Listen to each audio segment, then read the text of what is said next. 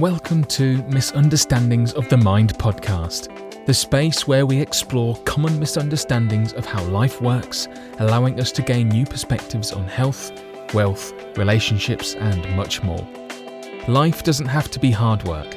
It can be a flowing collection of experiences if we learn some simple truths about how our experience is created.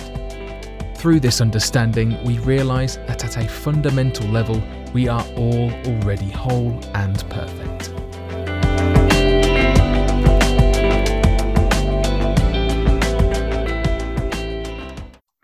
Okay, we're live. Hi, George. Welcome to Misunderstandings of the Mind podcast. Nice to see you. Well, it's good. It's good to be here.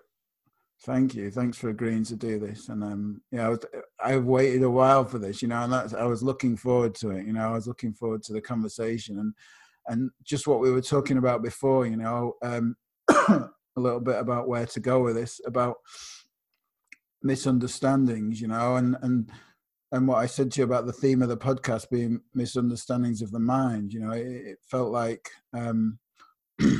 my life was, it felt at the time, not now, looking back, it kind of makes sense, but at the time it felt like my life was plagued with different misunderstandings, and it seemed like that wherever I was at in my life, from being a young boy, with mental health problems, being sent to psychiatrists at 9 years old and given medication, to struggling with addiction and crime and going to jail, and then suffering with, after stopping taking drugs, being given various diagnoses within mental health. It was always like that I was looking for help with a specific thing that looked like it stood on it, like the diagnosis was unique in itself of something that was wrong with me. It was a label. Yeah, I see it now as clearly for what it is, but at the time, I was always, I was just someone that was searching for help with that particular thing. So, I don't know where we really jump off with this, but like what I guess the question to start with is, like, what is the big misunderstanding of the mind? What is that? How does that look to you? Well, for one thing, I'd like to say I'm impressed at how much experience you had in such a short time. Yeah. You've it sounds like you've been pretty much through the mill. Absolutely.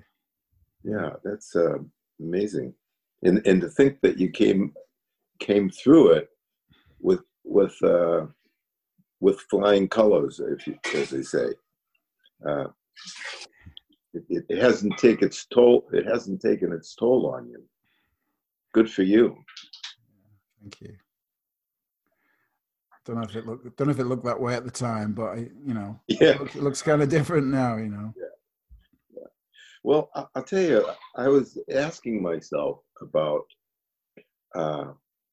misunderstandings in order to prepare for this and talk with you, and I identified what I would consider as a core misunderstanding that people up against, and this is a misunderstanding that really sets people off the track that they would normally be on, and that is a misunderstanding about where your experience comes from. So people have experiences in life, and they attribute the experiences to their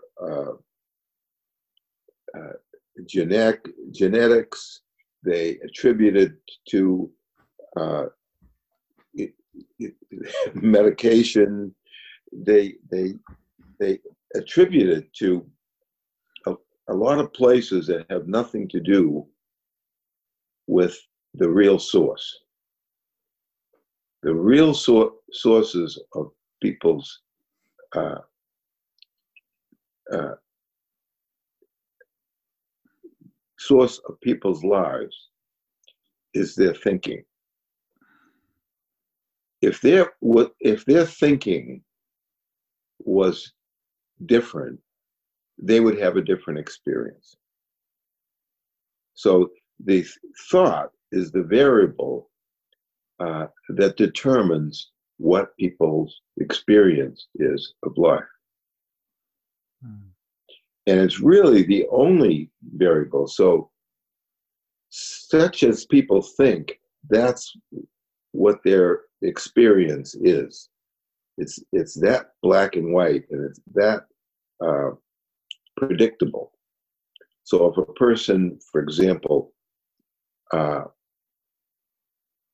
has an exam that they're preparing for, and they get nervous about the exam, their experience will be being nervous about the exam. Now, if all of a sudden they started to read the exam, their experience will change, because they will no longer be nervous about it, but they'll be interested in what the exam is about. And that's what their experience will be. So people's experience of life is up for grabs, you might say. You just never know what it's going to be, because even they don't know what it's going to be. So,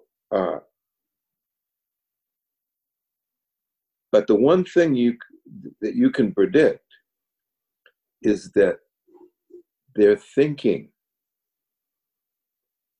will 100% determine their experience of life. So if all of a sudden they have a change of thought, let's say they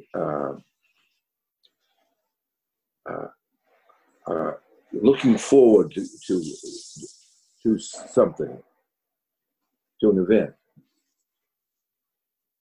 and then they have a thought, oh, I don't think I'm going to be able to be involved in this event. And they say, well, that's really disappointing. That disappointment is their experience of life in that moment. And then if they have the thought, well, no, I think I'll be able to do this. I didn't realize that I'm going to be able to do this. That will change their experience. In a way, it's like a change of heart. People can have a change of heart. So if there's something that they don't really want to do, and they're really dreading it, and then they can change their mind and say, well, it won't be as bad as I think it's going to be. That's a change of heart, and that will change their experience. So people's lives is like a kaleidoscope. It's ever changing, and the thinking is the variable that's going on with people. So people are pretty much immersed in a world of thought, and they're just telling you what they're thinking about right now. So that's what life is for people telling you what they're thinking about right now, and what their experience of life is right now. So that to me is the essential role that thinking has in the human experience. it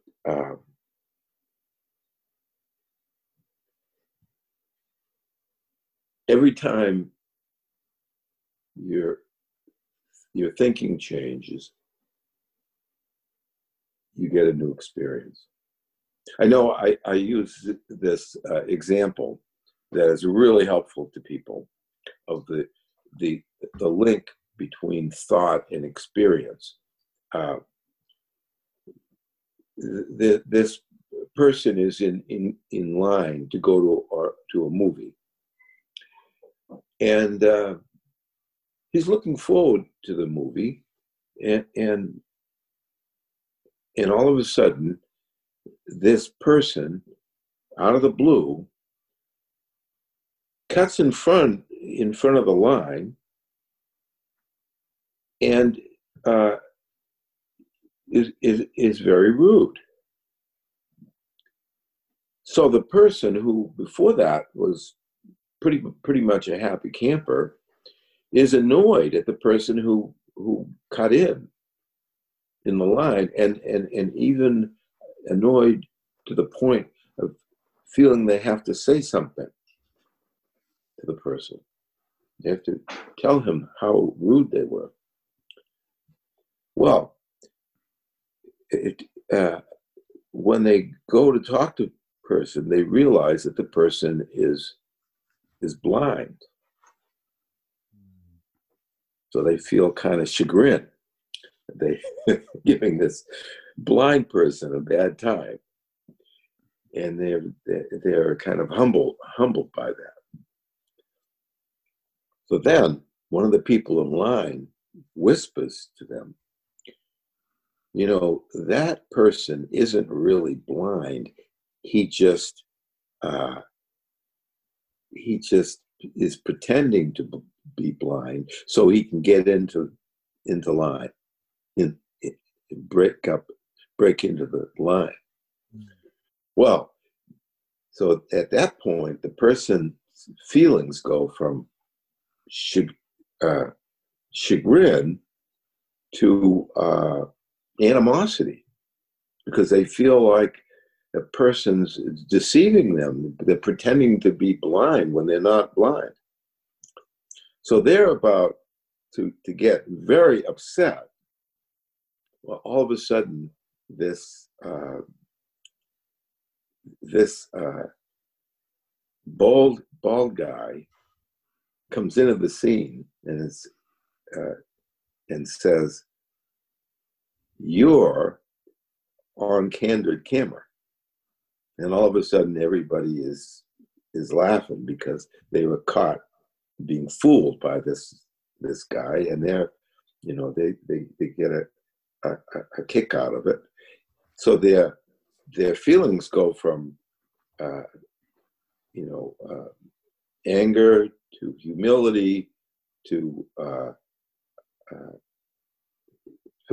laughing, getting a kick out of the practical joke that was played on them. Now, I'm not saying that the feelings change that fast, but that is the nature of feelings. That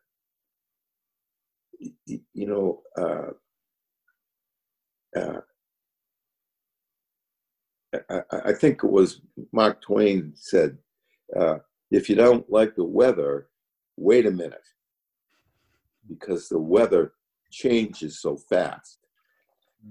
And that's the human experience. It's so momentary that each moment gives you a brand new experience of life. Now, the reason this is tricky for people, and the reason most people don't understand that, is because they get jerked around by their feelings. And they by and large, they find it difficult to take their feelings in stride. to take their momentary experience in stride.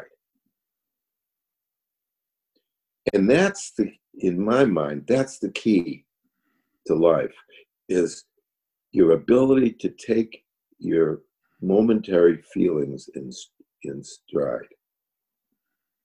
The opposite of taking your feelings in stride would be indulging them. So the opposite would be if you took your feelings seriously and didn't understand that feelings come and go. That would be the opposite of taking your feelings in stride. Now, the proof of this, and you could testify to this, is you might get a person who has been living in the same despair or the same negativity for most of their life. And if you interviewed them and said, well, how come you don't get over the feelings that you're having, the negative feelings that you're having? How come you don't get over them? How come they don't, you're not able to take them in stride? They would say, well, those feelings are real. In my life, they've plagued me, whether it be depression or whether it be anxiety, and I've had to cope with them, and I've had to live with them. The person wouldn't say, oh, they're just transitory. They wouldn't say that. But that's what they would say if they understood the nature of feelings. The feelings are meant to be transitory. And you can see that in young children. One of my daughters said, Dad, I don't want to do this or that. And I said, well, you don't really have a choice, because that's kind of what we're doing. And they said, I hate you. I can't stand the way you treat me. I'm gonna leave home. Now, she understood that her feelings were transitory, but even though it was transitory, she was living in experience. But she understood that in the grand scheme of things, it wasn't a problem for her to visit with a friend or whatever it was that she wanted to do. And her dismay of being not able to do that when she wanted to was also a transitory feeling. So people are, by and large, very resilient and understand the transitory nature of their feelings. As a young child, they understand that, and they're able to take that in stride. And then as they get older, they forget that they used to take their feelings in stride, and they get, you might say, camped out on a particular feeling and get serious about it. And they don't see that the nature of life is to see your feelings as transitory. Now, sometimes a person would say, well, George, I've had a hard time of getting over this particular feeling that I have had. Okay? Now, that's not a problem at all if the person realizes that that's where they're at, and that it's because that some feelings are difficult to get over, and we all understand that. I understand that too. But that person, if they see that the point is to get over yourself, the point of life is to get over your feelings, your negative feelings, so that you can enjoy your life. That's the point. If you see that as the point, that as the point, it doesn't really, it's no big deal if you have a particular hard time getting over this particular feeling. So, like, I'll tell you, for George Pransky, the feeling that I have trouble getting over is feeling rushed. When I was a young lad, my dad was a self-proclaimed efficiency expert. So he was always on my case about all the time I wasted. And I didn't understand that it was wasted time. I thought, well, I'm relaxing, but he thought it was wasted. So all of a sudden, I was living my life as if I was double parked. That's how I was living my life, as if I was double parked. And I was always rushing. You could see me rushing. And it gave me high blood pressure. It essentially meant I was living in a high level of anxiety. And I thought that was a normal life. I thought that was, you got to play your cards the way they were dealt. So I accepted that. When I understood how the mind worked, I guess you might even say I was a little chagrined that I was so foolish as to accept that as normal.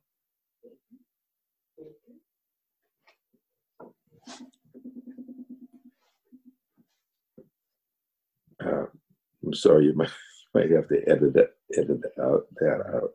out. So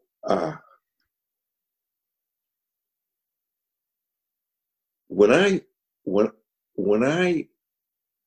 was chagrined about the fact that I was rushing in my life, and my wife wasn't rushing, she was acting as if there was all the time in the world. When I realized that I was rushing, I realized that all I had to do was have a learning curve about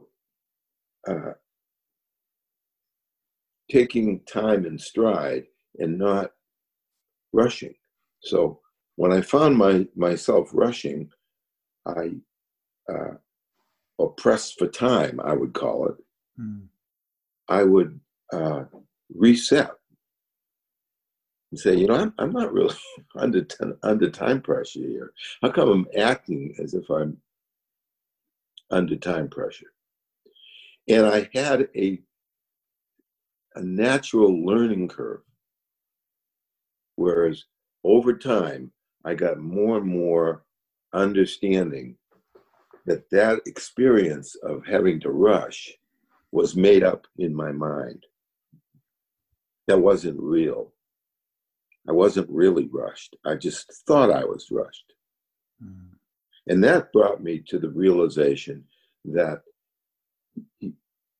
your thoughts determine how life looks like to you, what life looks like to you. So when I was rushed, I thought that was real, that I really was rushed. And it was only my thoughts. That's the only information I had that led me to that conclusion. Now, my stepping back and understanding that that was just thought is what gave me a learning curve. So at some later time, that got better and better. And I felt less and less rushed. Now, I think that it's in the nature of people that they have learning curves, that they're able to get over things that are bothersome to them. Essentially, what they're capable of, and the human potential, is that a person can get over their experiences gracefully if they have understanding. And that's where understanding comes in. So all you have to do is understand the nature of life and the nature of thought, and all of a sudden you'll be graceful in your life. So what graceful means is that you won't take things personally. You won't, I don't want to say you wouldn't, but you wouldn't tend to take things personally.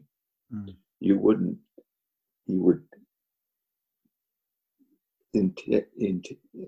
be intent on getting over your experiences, the negative ones. And that would give you a much nicer life. And that's what the understanding that I was saying that everybody needs. That's the essential understanding that will help people, is where are your experiences coming from? Where are they coming from? Most people would say they're coming from your circumstances. So if a person has difficult circumstances, they're going to have a difficult life. That's not true. That simply isn't true, because ultimately your thoughts are the only things that are connected to your experiences.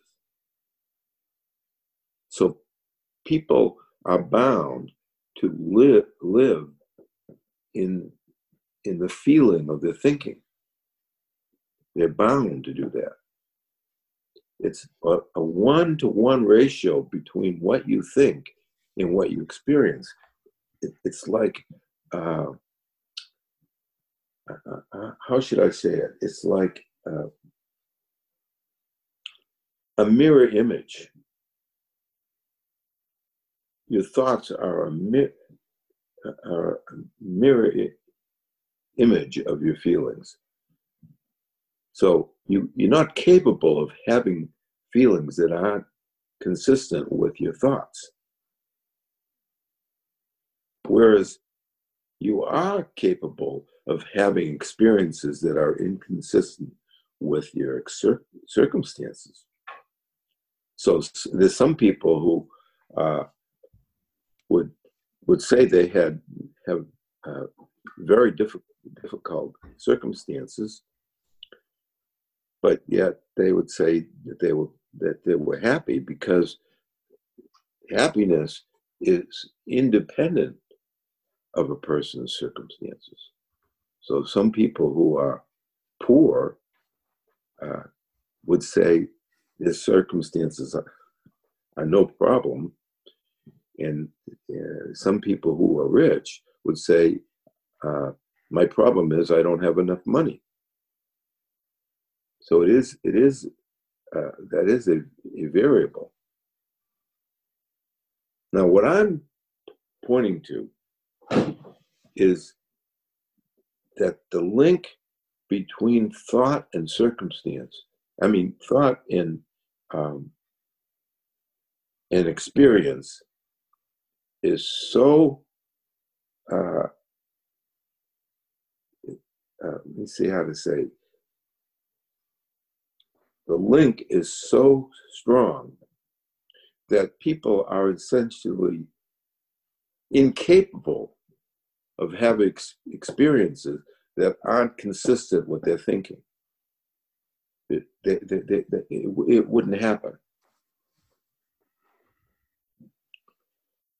So that's what I wanted to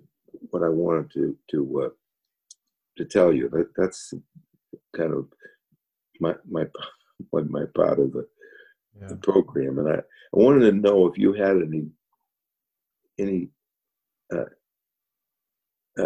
if you had any questions about what I was saying, because you would represent the entire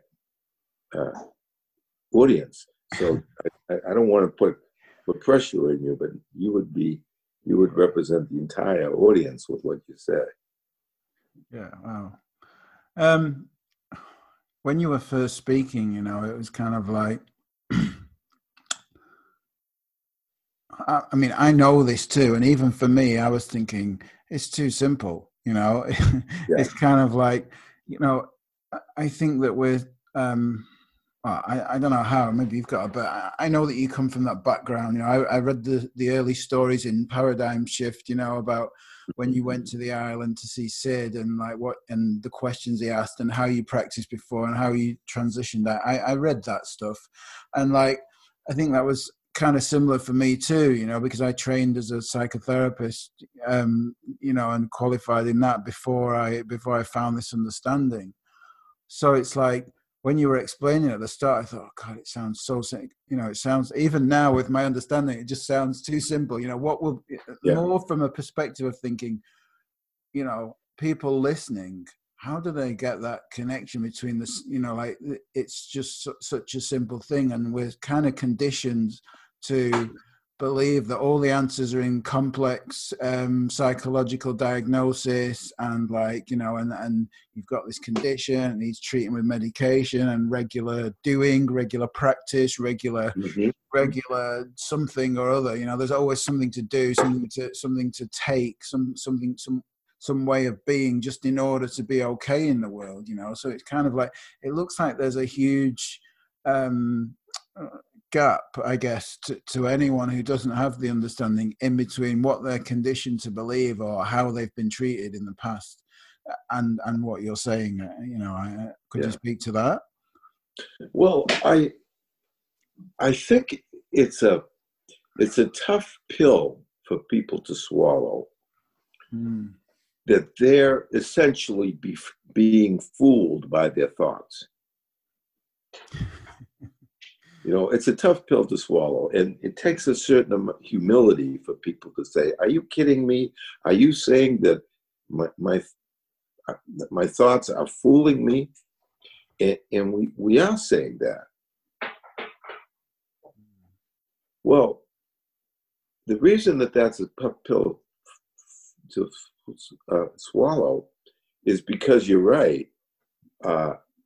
It flies in the face of the simplicity of life. So, I mean, sometimes I'll say to someone, look, you're saying that your feelings are coming from your experiences. Okay? Now, I want to do an experiment with you. I'm going to tell you, see how your thoughts correlate with your experiences. And the person will say, yeah. I'd say, well,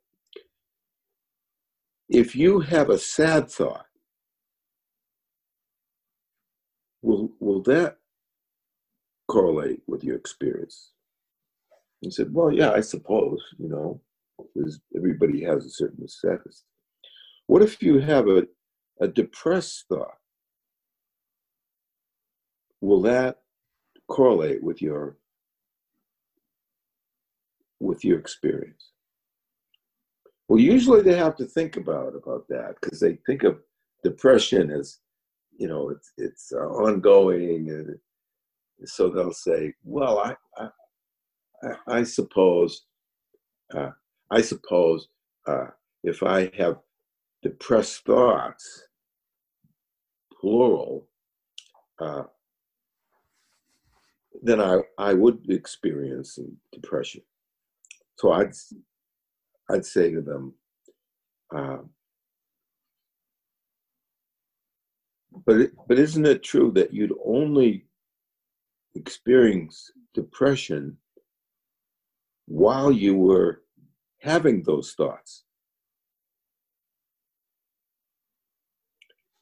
And that's where they start seeing the link between thoughts and experience, because probably they'd say, well, George,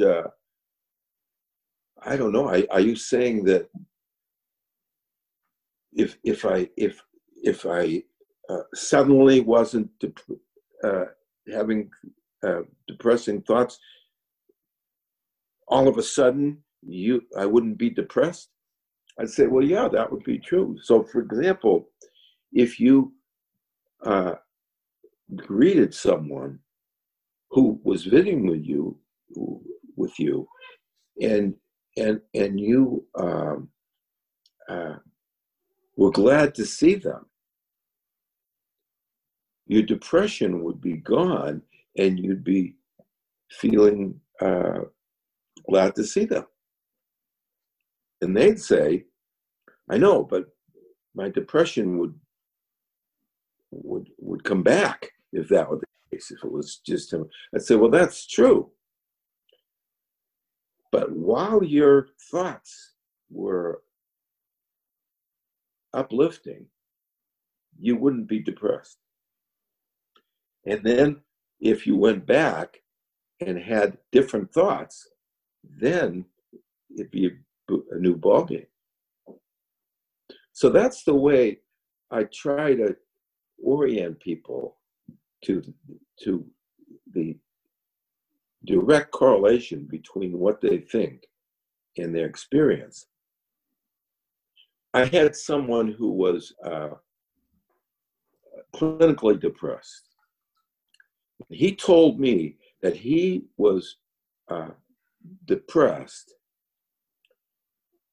every day of his life until he was early childhood. And I said, really?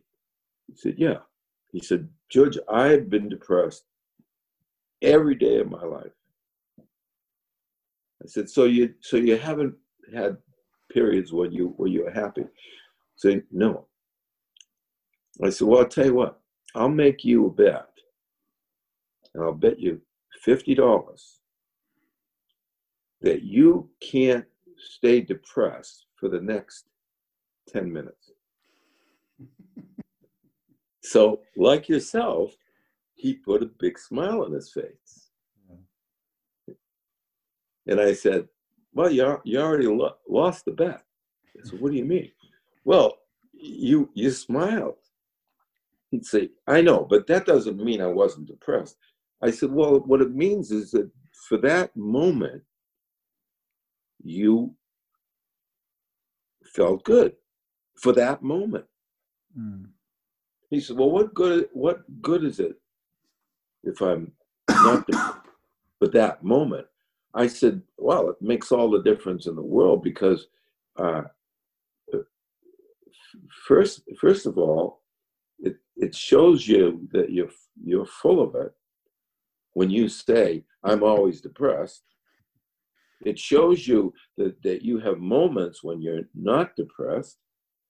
And who knows how long those moments would be if you got over yourself. They might last for quite a long time. So he said, well, are you saying that just because I have good moments, I'm not a depressed person? I said, essentially, I'm saying that. I'm saying that moment to moment, your spirits might go up and down, moment to moment. That's the nature of life, that people's spirits go up and down. Now, the only reason that you would say you were depressed is because you have the idea that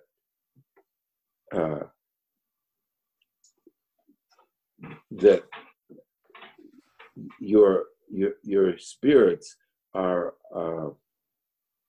how should I say? You're placing emphasis on the depression. You're saying that's my nature. That's my default setting. That's what you would say. I would say that's not true. Your default setting is like like a child's. It's up for if anything, your default setting is to be happy. But you have to see that, not me. So this was me meeting with a person that was depressed. Yeah.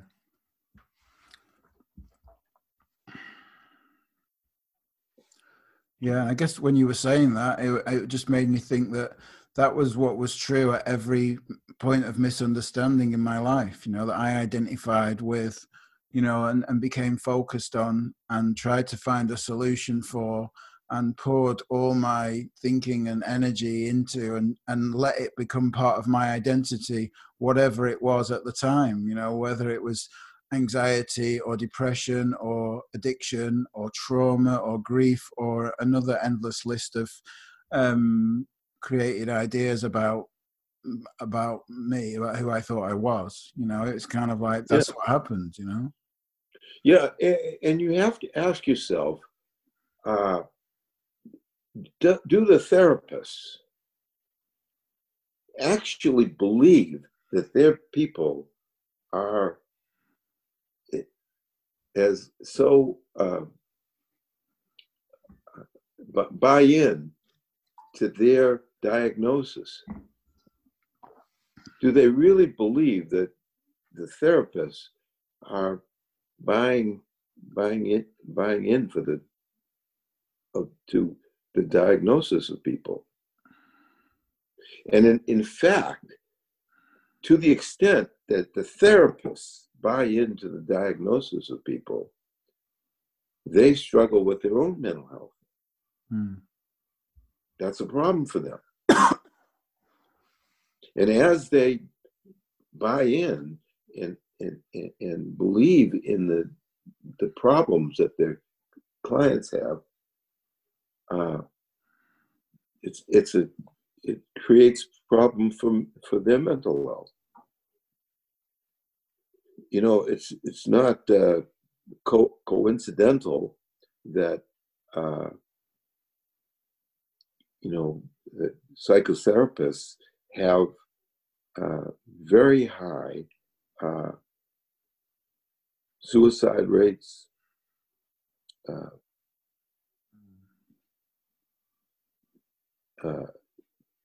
problems with depression. Therapists themselves have that. And the reason for that is because they buy in to the nature of people's mental illnesses. And you and I, that's not a problem because we're resilient because we don't buy into them. And that gives us resiliency. And when we do buy it in them, we buy in them temporarily. We understand that it's temporary. So,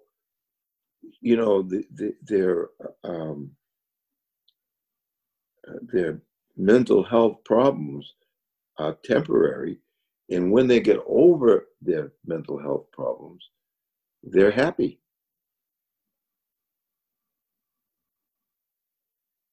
And that's what I learned from Sydney Banks.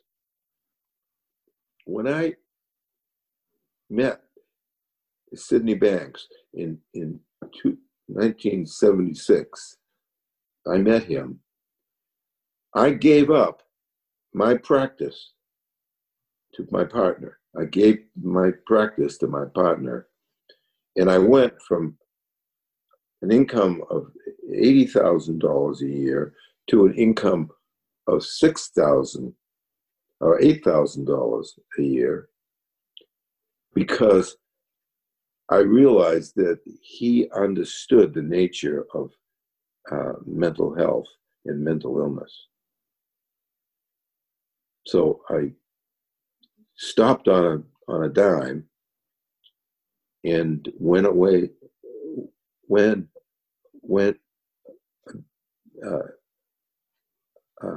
Became his student, and I was never happier than that year when I was making $8,000, because I knew that the world would have to build a path to my door, because I'd come up with an understanding of mental health and mental illness that was a breakthrough. And Sydney Banks was the person who I attributed to. He's the one who had that understanding that he passed on to me. And now it's been, I don't know, 40 years. Mm. And in 40 years, I haven't, I'm still as thrilled as I was back in the day with my with what I found for myself, and it's I just love my work because of that. It's very satisfying. Yeah, that was certainly my experience. That's why I love the stories about the early days in the Paradigm Shift book, because it was definitely my experience of it didn't work very well, and like you were just saying, my mental health was challenging for sure during training as a psychotherapist, to the point where I suffered with, out of nowhere, started suffering with horrific anxiety. I couldn't get on a plane without medication, and I'd been flying my whole life without medication. Yeah. And I started suffering with a really bad depression, to the point where I wanted to commit suicide. And I was in such a dark place for such a long time, where it was, I used to go to these trainings as a psychotherapist, and I used to lie on the sofa and cry, and it was like just felt like my experience of life got progressively worse during the training that I was doing, and looking back at it now, I mean, that's crazy. It is crazy. And every person in your situation who wants to become a psychotherapist, they have tremendous hope. Mm. And then over time, their hope goes away, and they're on medication, like yourself. Yeah. So it's sad. Definitely, yeah, definitely sad. And I'm so thankful that I found this understanding, because it was like it took away all my ideas that it takes years of desensitizing yourself to the trauma, to the past, and looking at psychological diagnosis through complex theory, and telling everyone that comes to therapy, oh, it's going to take a long time, there's not much hope to say, well, actually within a few sessions your life could change dramatically. It's kind of like, that's the difference. Absolutely. Well, I think that's a great place to end. Thank you very much, George. I've really enjoyed the conversation. Oh, it was my pleasure. I enjoyed you. I enjoyed the questions that you asked, and I thought it was great that we did this together. Cool.